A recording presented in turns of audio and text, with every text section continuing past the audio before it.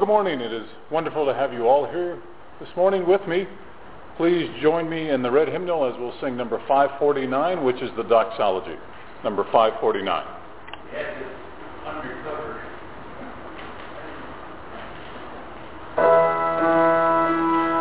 Praise God from whom all blessings flow. Praise Him, all creatures here below. Praise Him above the heavenly hosts. Praise Father, Son, and Holy Ghost.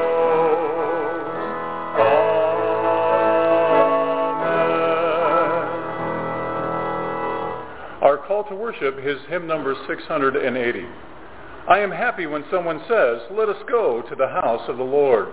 Our feet used to stand in Jerusalem's gate. Jerusalem was built to be joined to a temple where the tribes could go up, and the tribes of the Lord.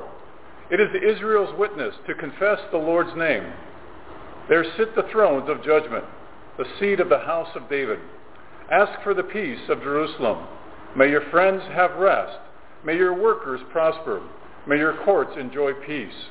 For the sake of my brother, my friend, let me say peace for you. For the sake of the Lord, my God's house, I will seek your good welfare. Amen. Our first hymn this morning is number 409, I Will Sing the Wondrous Story. 409, I Will Sing the Wondrous Story.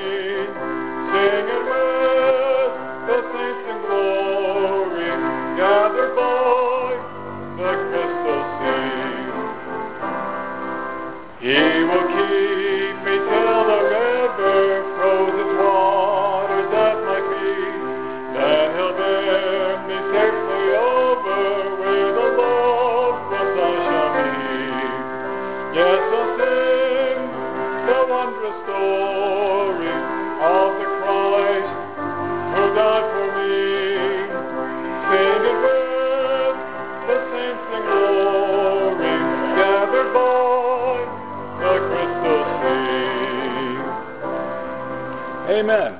Thanks for singing with me this morning. It's always good when I can hear you up here. That means I'm not singing solo. That's always good. Let us go to the Lord in prayer. Our gracious God, we are so thankful that you have given us this wonderful opportunity to come here and worship you within this institution. God, we do not take this privilege for granted. And Lord, we just are so thankful for our fellow veterans, servicemen and women that we have served with in peace and in war, that have provided us this opportunity for us to freely exercise our faith here this morning. And we do not take that, Lord, in vain, and we are so thankful for those sacrifices that have been made. And God, as we come before you with the needs and requests that we have in our lives, Lord, we not only think of our needs, but we think of the needs of others, of family members, of friends, of patients throughout this medical center, of the staff that is working here today, of the family members that will be visiting. Lord, we lift them all up to you because, God, you remind us again and again that we are to pray to you about all things. And Lord, in that expression of worship this morning, we are doing that collectively as a body of believers in your Son, Jesus Christ, and we're also doing them individually. Because, Lord, you know what's going on in our lives. You know the challenges that we are facing, the difficulties that we are trying to overcome. And God, it seems at times that even though we try so hard to do the right thing, that many times it's not the result that we foresaw, and it's not the results that we wanted. But Lord, we know that we need to trust in your will in all things, and that you work through those circumstances, that you work through the efforts that we make to try to do the right thing in our lives.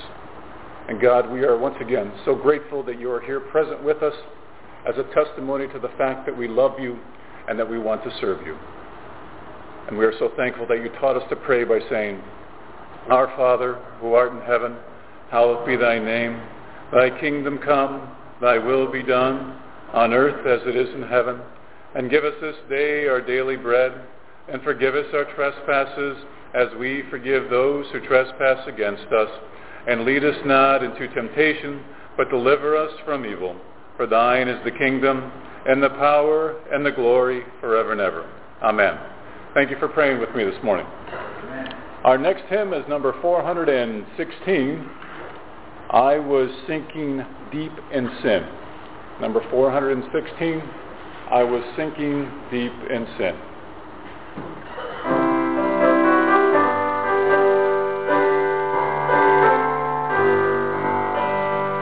I was sinking deep in sin, far from the peaceful shore, very deeply stained within, sinking to rise no more. But the master of the sea heard my despairing cry. From the waters lifted me, now safe am I. Love lifted me, love lifted me. When nothing else could help, love lifted me, love lifted me, love lifted me. When nothing else could help, love lifted me. All my heart to him I give, ever to him I'll cling. In his blessed presence live, ever his praises sing. Love so mighty and so true, merits my soul best songs. Faithful loving service due to him belongs. Love lifted me, love lifted me. When nothing else could help, love lifted me, love lifted me, love lifted me. When nothing else could help, love lifted me. Souls in danger look above, Jesus completely saves. He will lift you by his love out of the angry waves. He's the master of the sea, fellows his will obey. He, your Savior, wants to be saved today. Love lifted me, love lifted me. When nothing else could help, love lifted me, love lifted me, love lifted me.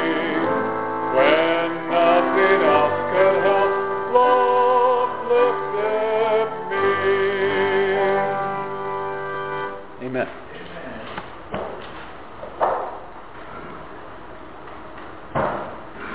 Our scripture reading this morning is found in the Gospel of John, chapter 13, beginning with verse 34. A new command I give you, love one another. As I have loved you, so you must love one another. By this, everyone will know that you are my disciples, if you love one another. Amen. Let us pray. Our gracious God, Lord, it has been such a great time that we've had to worship this morning with family and friends.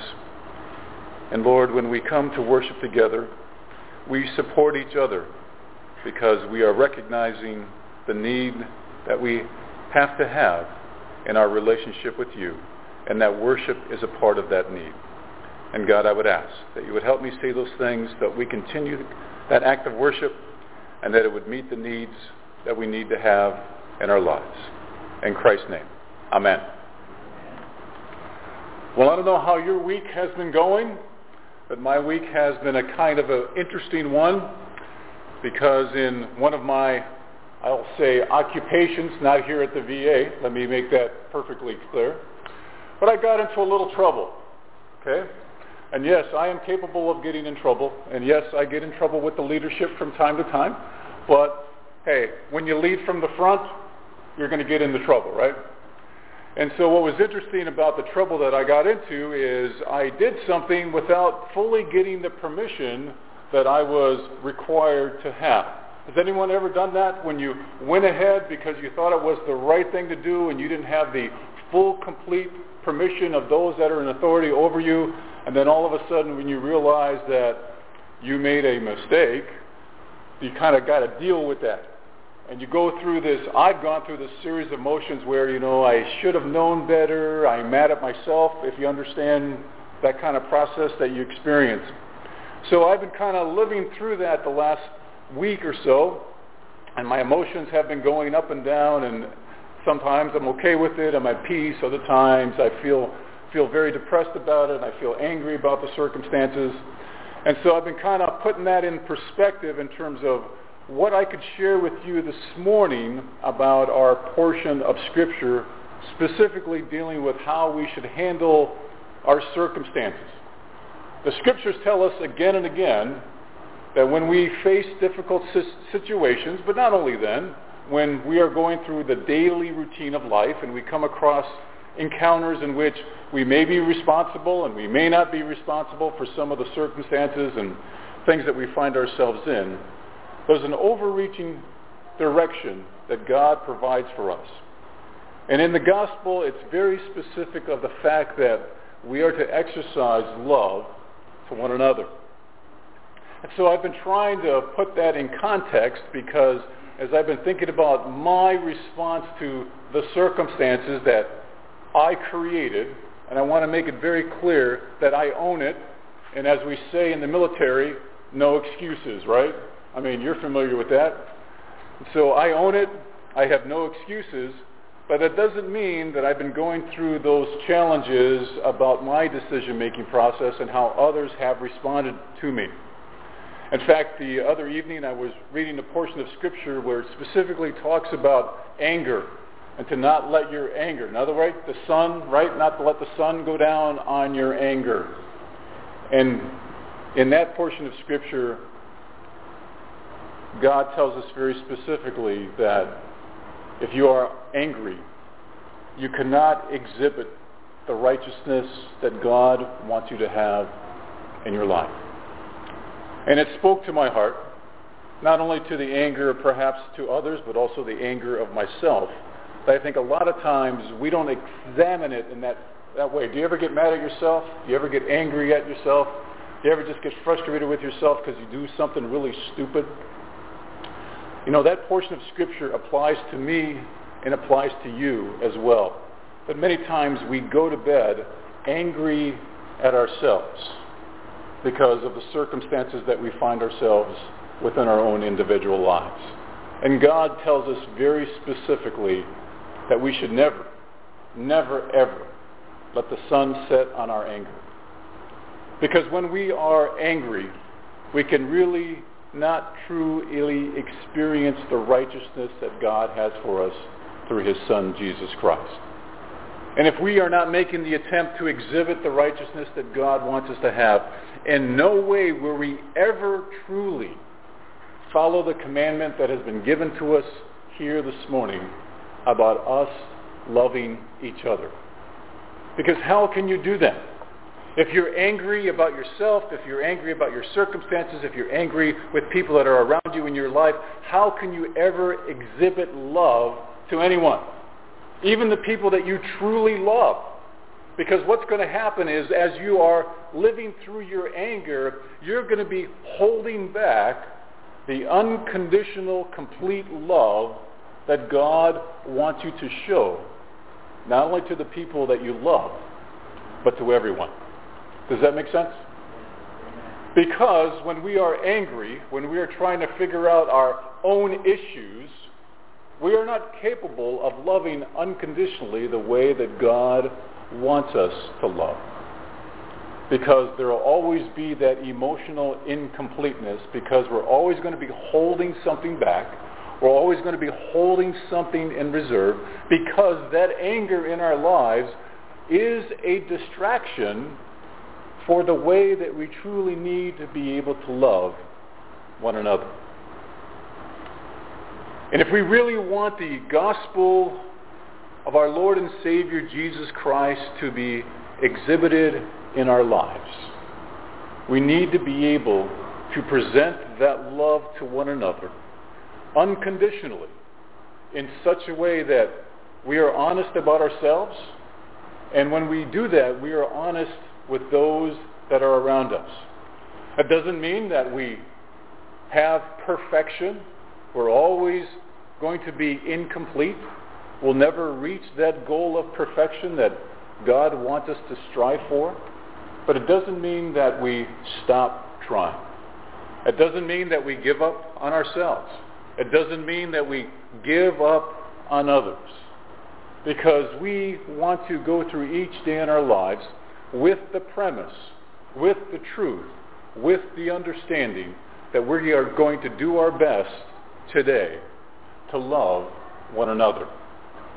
But it all begins what happens the night before, when we put our thoughts to rest for the day, for the evening.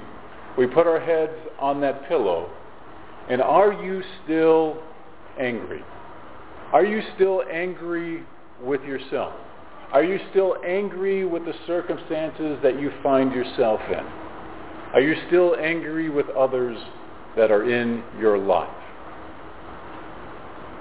If you cannot settle that issue, then you will not be able to experience the love that God wants you to have, because your life will still be exhibiting some form of unrighteousness. Think about that. And as we look to the gospel, for leadership in our lives, because I think all of us want to be leaders, all of us have the potential to be leaders within whatever family we're in, whatever community we're in, whatever workplace we're in, whatever school we might be in. We all want to be leaders, and we all have the potential to be leaders. And one of the best ways that I can tell you to exhibit that leadership that you want to have, that you would have the potential, is to exhibit that love that God wants you to have. I can't think of no greater leader that I would ever follow than someone that truly had compassion and love for the people that they were leading. It doesn't mean that they were not strict. It doesn't mean that there wasn't discipline. It doesn't mean that there wasn't some form of obedience. It doesn't mean that there was not any loyalty. It doesn't mean that everybody was always singing Kumbaya about everything that was going on. But I know the leaders that I have served with in the military, the best ones that I have served with, are those that I believe were exhibiting the compassion that they needed to show in their role as being a leader. It doesn't mean that there was no discipline. It doesn't mean that they did not discipline other people. Doesn't mean that they were not strict. But yet they did so with a compassionate and a loving hand. Does anybody else know leaders like that you've served with, that they truly were just good people because they were doing the best that they possibly could? I was watching something the other day. Does anybody watch a TED Talk? Everybody look at TED Talks? I was watching a TED Talk the other day, and this executive, this CEO, was talking about how to lead without ego. How to be a leader without ego. And it was really interesting about how he was talking about how important that was when you are a leader to lead without your own personal ego up front. And he demonstrated within his own life how he was able to lead in various circumstances. In other words, doing the things that everyone else was doing. Doing the things that the employees that were part of his corporation was doing. And as he did those things, as he was willing to work with them, as he was willing to see what they were doing, as he was willing to see what their perspective was in terms of how they saw the organization, he was able to lead in such a way that there was tremendous improvement in everything that he was doing within that corporation that he was leading. Doesn't mean everything was perfect, but I think it's a way in which when we look at our lives, we look at the gospel of leadership and we see by example how Christ led without ego. Think about that. Have you ever thought about that? That Jesus Christ, in terms of his story that has been revealed to us through the scriptures, he led without ego. He led without ego. And because of that, he was able to transform his followers, and eventually that whole process of the Church of Jesus Christ that began to follow him after his death, crucifixion, resurrection, and ascension has truly transformed this world, because it was led by the Son of God, and it was led through his example of not having an ego in terms of what he was trying to do. And it is a model that we are to follow. If you and I claim to be followers of Jesus Christ, then the model that we are to follow is one of love. And I'd like to tell you that I could give it to you in a sugar-coated fashion, and that love would be easy, and that love would not have any problems, and that love will just transform your life, and love, love, love, love, love, love, love, love, love. Well, that's nice, but that's not reality. Love is something very difficult for us to do, because we always get in the way of that love that God wants us to have. And it is impossible to totally, objectively look at our lives and say, you know what, I just love everybody. I would say to you, no, you don't. You don't love everybody. Because I could put you in situations with certain types of people and I would see your buttons being pushed. You know what I'm talking about. But the concept of love that God wants us to have as a follower of Jesus Christ is for us and something in which we model after. It's something in which we want to emulate in our lives. It's something in which we want to follow. And we look at Christ's love, the love that he gave his disciples. And as I think about the disciples, they were people just like you and I. They were just people just like you and I. And I don't think a lot of times when we think of disciples, we don't realize and understand that they were just normal people living normal lives, and that God called them to do something with him, to be his followers. And they responded. In the same way that the Spirit of God calls each and every one of us to be his followers. You and I are leading normal lives. You and I are doing the things that we normally do. But God calls us to say, hey, I want you to be my follower. The Spirit of God says to each and every one of us, I want you to be part of who I am. In the same way that I have led you to come to know the truth of the gospel of Jesus Christ, and that your life has been transformed, and that you have accepted Christ as your personal Savior, you have experienced personal baptism in terms of understanding what that means in that public testimony part of that you are a follower of Jesus Christ. I just want you to love one another as best that you can. And it is in that model that we show the humility that we need to exhibit. And we've talked about before in this chapel what humility means. Humility means in which we have the power to do something, we have the power to say something, to carry something out, but we make the conscious decision not to do that. Does that make sense? Humility does not mean that we are powerless. On the contrary, humility means that we have the strength to do something, we have the strength to respond, we have the strength to react, but we choose not to do so because it is not in our best interest, and it is not in the best interest of who we represent, which is Jesus Christ. And so consequently, we choose to show humility. And Christ was an example of that humility. Think about that. He could have gotten himself off that cross, right? He could have had the angels at his beck and call to punish and to decimate everyone that was mistreating him and hurting him. Choose not to do so. And in the same way, when we look to the gospel for leadership, we see the humility, but we also see patience. One of my chaplains that I supervise asked me about a year or so ago, what's the most profound thing that I have ever learned in my ministry and in my life? I told him one word, and that is patience. But I put a caveat on it.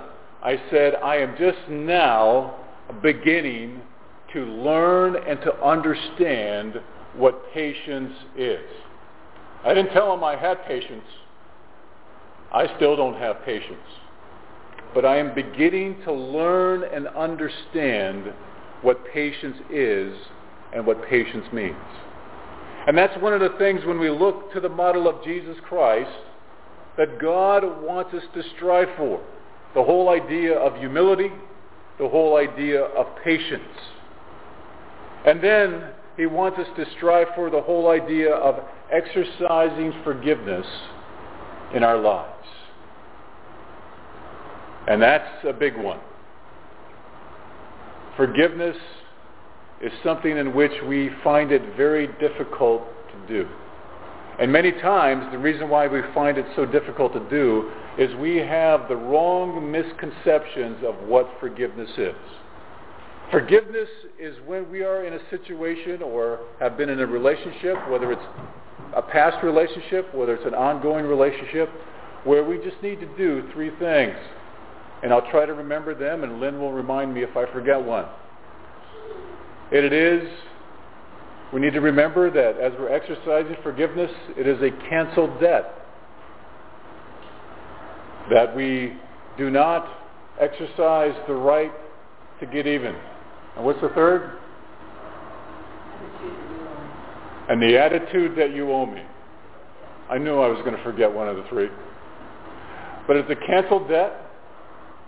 It's giving up the attitude that you owe me. And it's giving up the attitude that I need to get even. So think about that. Can you do those three things this morning in terms of exercising forgiveness? It's a canceled debt. You give up the perceived right to get even, and that you owe me.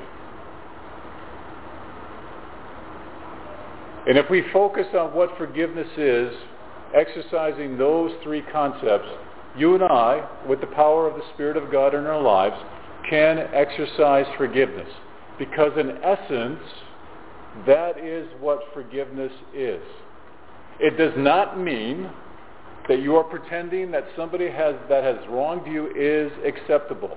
Wrong will always be wrong and will always be unacceptable. It doesn't mean that you are not hurting from what took place. You are hurting. And in that sense, you need to acknowledge the grief of the pain of those events, and you are hurting. It doesn't mean that somehow you're going to be able to forget everything that has happened. No. On the contrary, you're going to remember. But when we think about what this truly is, in terms of the three concepts, the whole idea that it's a canceled debt, it's giving up the perceived right to get even, and that you owe me. When we think of it in those three things, when we apply it not just to others, but to ourselves, I am the type of person where I remember things that I have done wrong. And we're talking a long time ago now. And I still remember those things. And so I have to cut myself some slack. And I want to encourage you to cut yourself some slack in terms of the whole process that you need to be able to forgive yourself as well. And it's not just another thing, other people. It's about forgiving yourself as well. Because when we are doing that, we're truly modeling what Christ has done for us in our lives. What he did for us on the cross was exactly those three things. When he died on the cross for our sins, he exercised the whole concept of a canceled debt, give up the perceived right to get even, and that you owe me. And it is in that model that we find on the cross of Christ that we see the power and forgiveness within our own lives. And as we experience all of these things, as we desire to serve and to follow God, when we go through these steps, then all of a sudden we achieve a level of understanding that we never thought was possible. We achieve a level of insight and the things in which we are doing in our lives. We see spiritually how things in our lives are going. And we see it in such a way that we've never seen it before.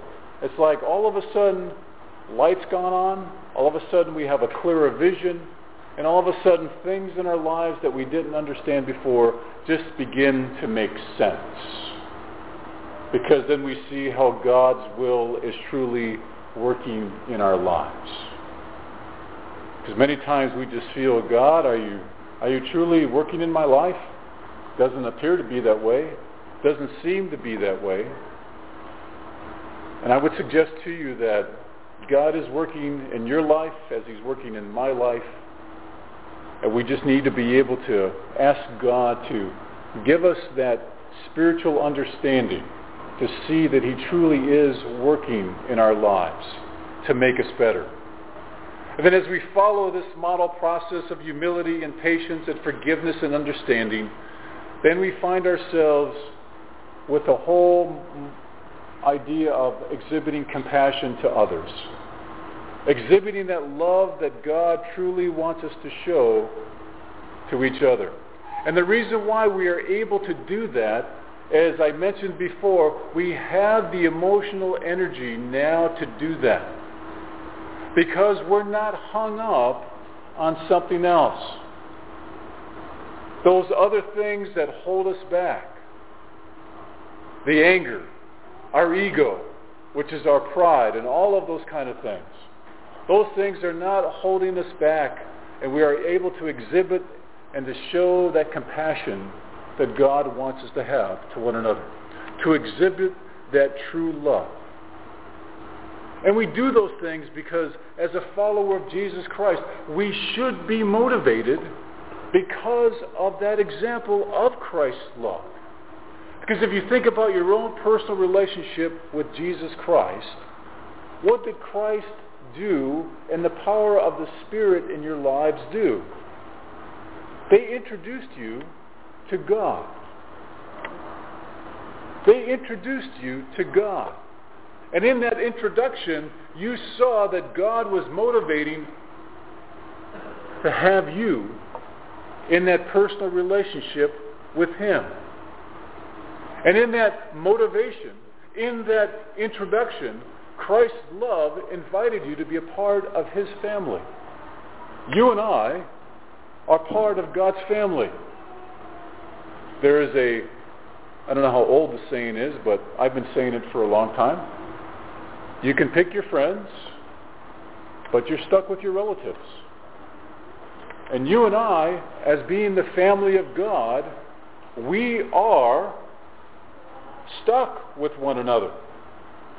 And as one of my daughters-in-law says, and when we get together, we get along relatively, follow the pun here, we get along relatively well. And I think that's the best we can hope for. But it is in that motivation that we see God's love. Once again, understanding that first love. If you remember when you first came to know Christ as your personal Savior and all the bells were dinging and winging and the lights went on and you just felt praising God and you just felt just lifted and a burden was lifted from your shoulders and everything was right with the world. That's exactly how God wants us to exhibit every day of our lives, as though we had first met Jesus Christ as our personal Savior. And that's what our motivation is. That's what our motivation should be, to carry out the things that God wants us to do, to love each other. Because those are the things that make us distinctive as being followers of Jesus Christ. Those are the things that set us apart from being and acting as the followers of Jesus Christ. And those are the things that make us attractive to others to want to follow Jesus Christ as we have followed Jesus Christ. Because that is what our true calling is. As followers of Jesus Christ, it gives us an opportunity for us to have the best possible life that we could have in the circumstances in which we find ourselves, but also that we are to attract others so they too would come to know Christ as their personal Savior just like we have. So it is my hope and prayer that as we look at our lives, we look at the application of the gospel of Jesus Christ in our life, that we exhibit the leadership that God wants us to show for ourselves, but also for others, as being His true followers and a true expression and model of Himself in our lives. Amen.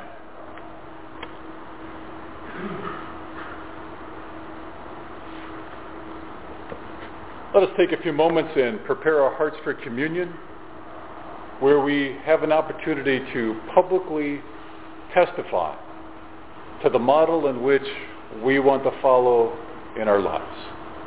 Let us pray. Our gracious God, we're so thankful that you have called us all here this morning to learn more about you.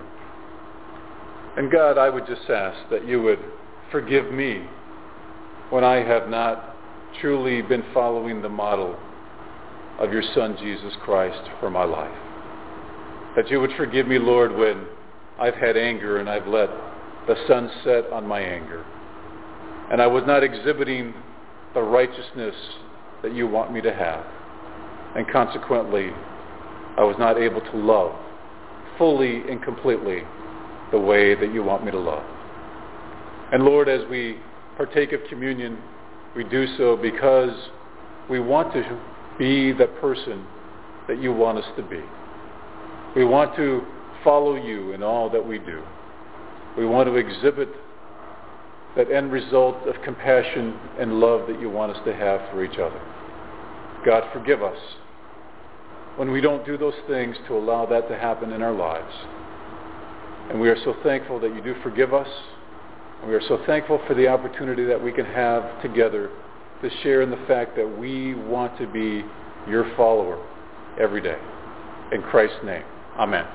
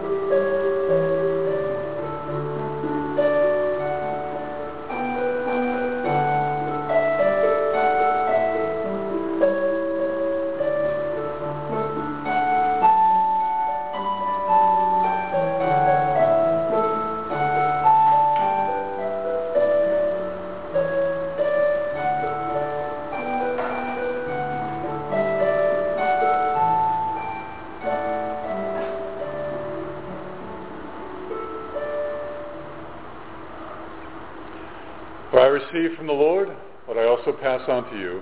The Lord Jesus, on the night he was betrayed, took bread. And when he had given thanks, he broke it and said, "This is my body, which is for you. Do this in remembrance of me."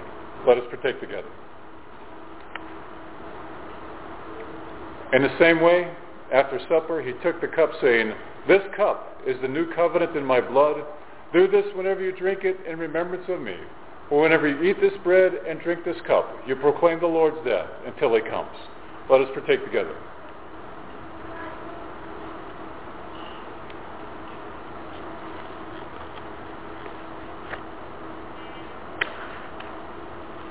Please turn with me in your hymnals to number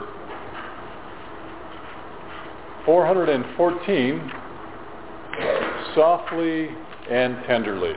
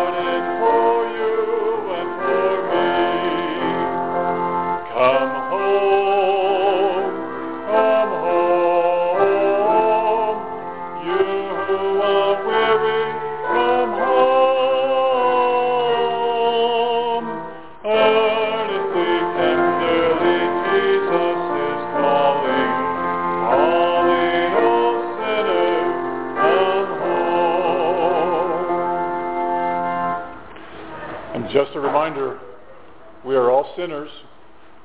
No one here is better than anyone else. And if you think we are all hypocrites, you're absolutely correct. But I would encourage and remind you that there's always room for one more to join us. Let us pray. Our gracious God,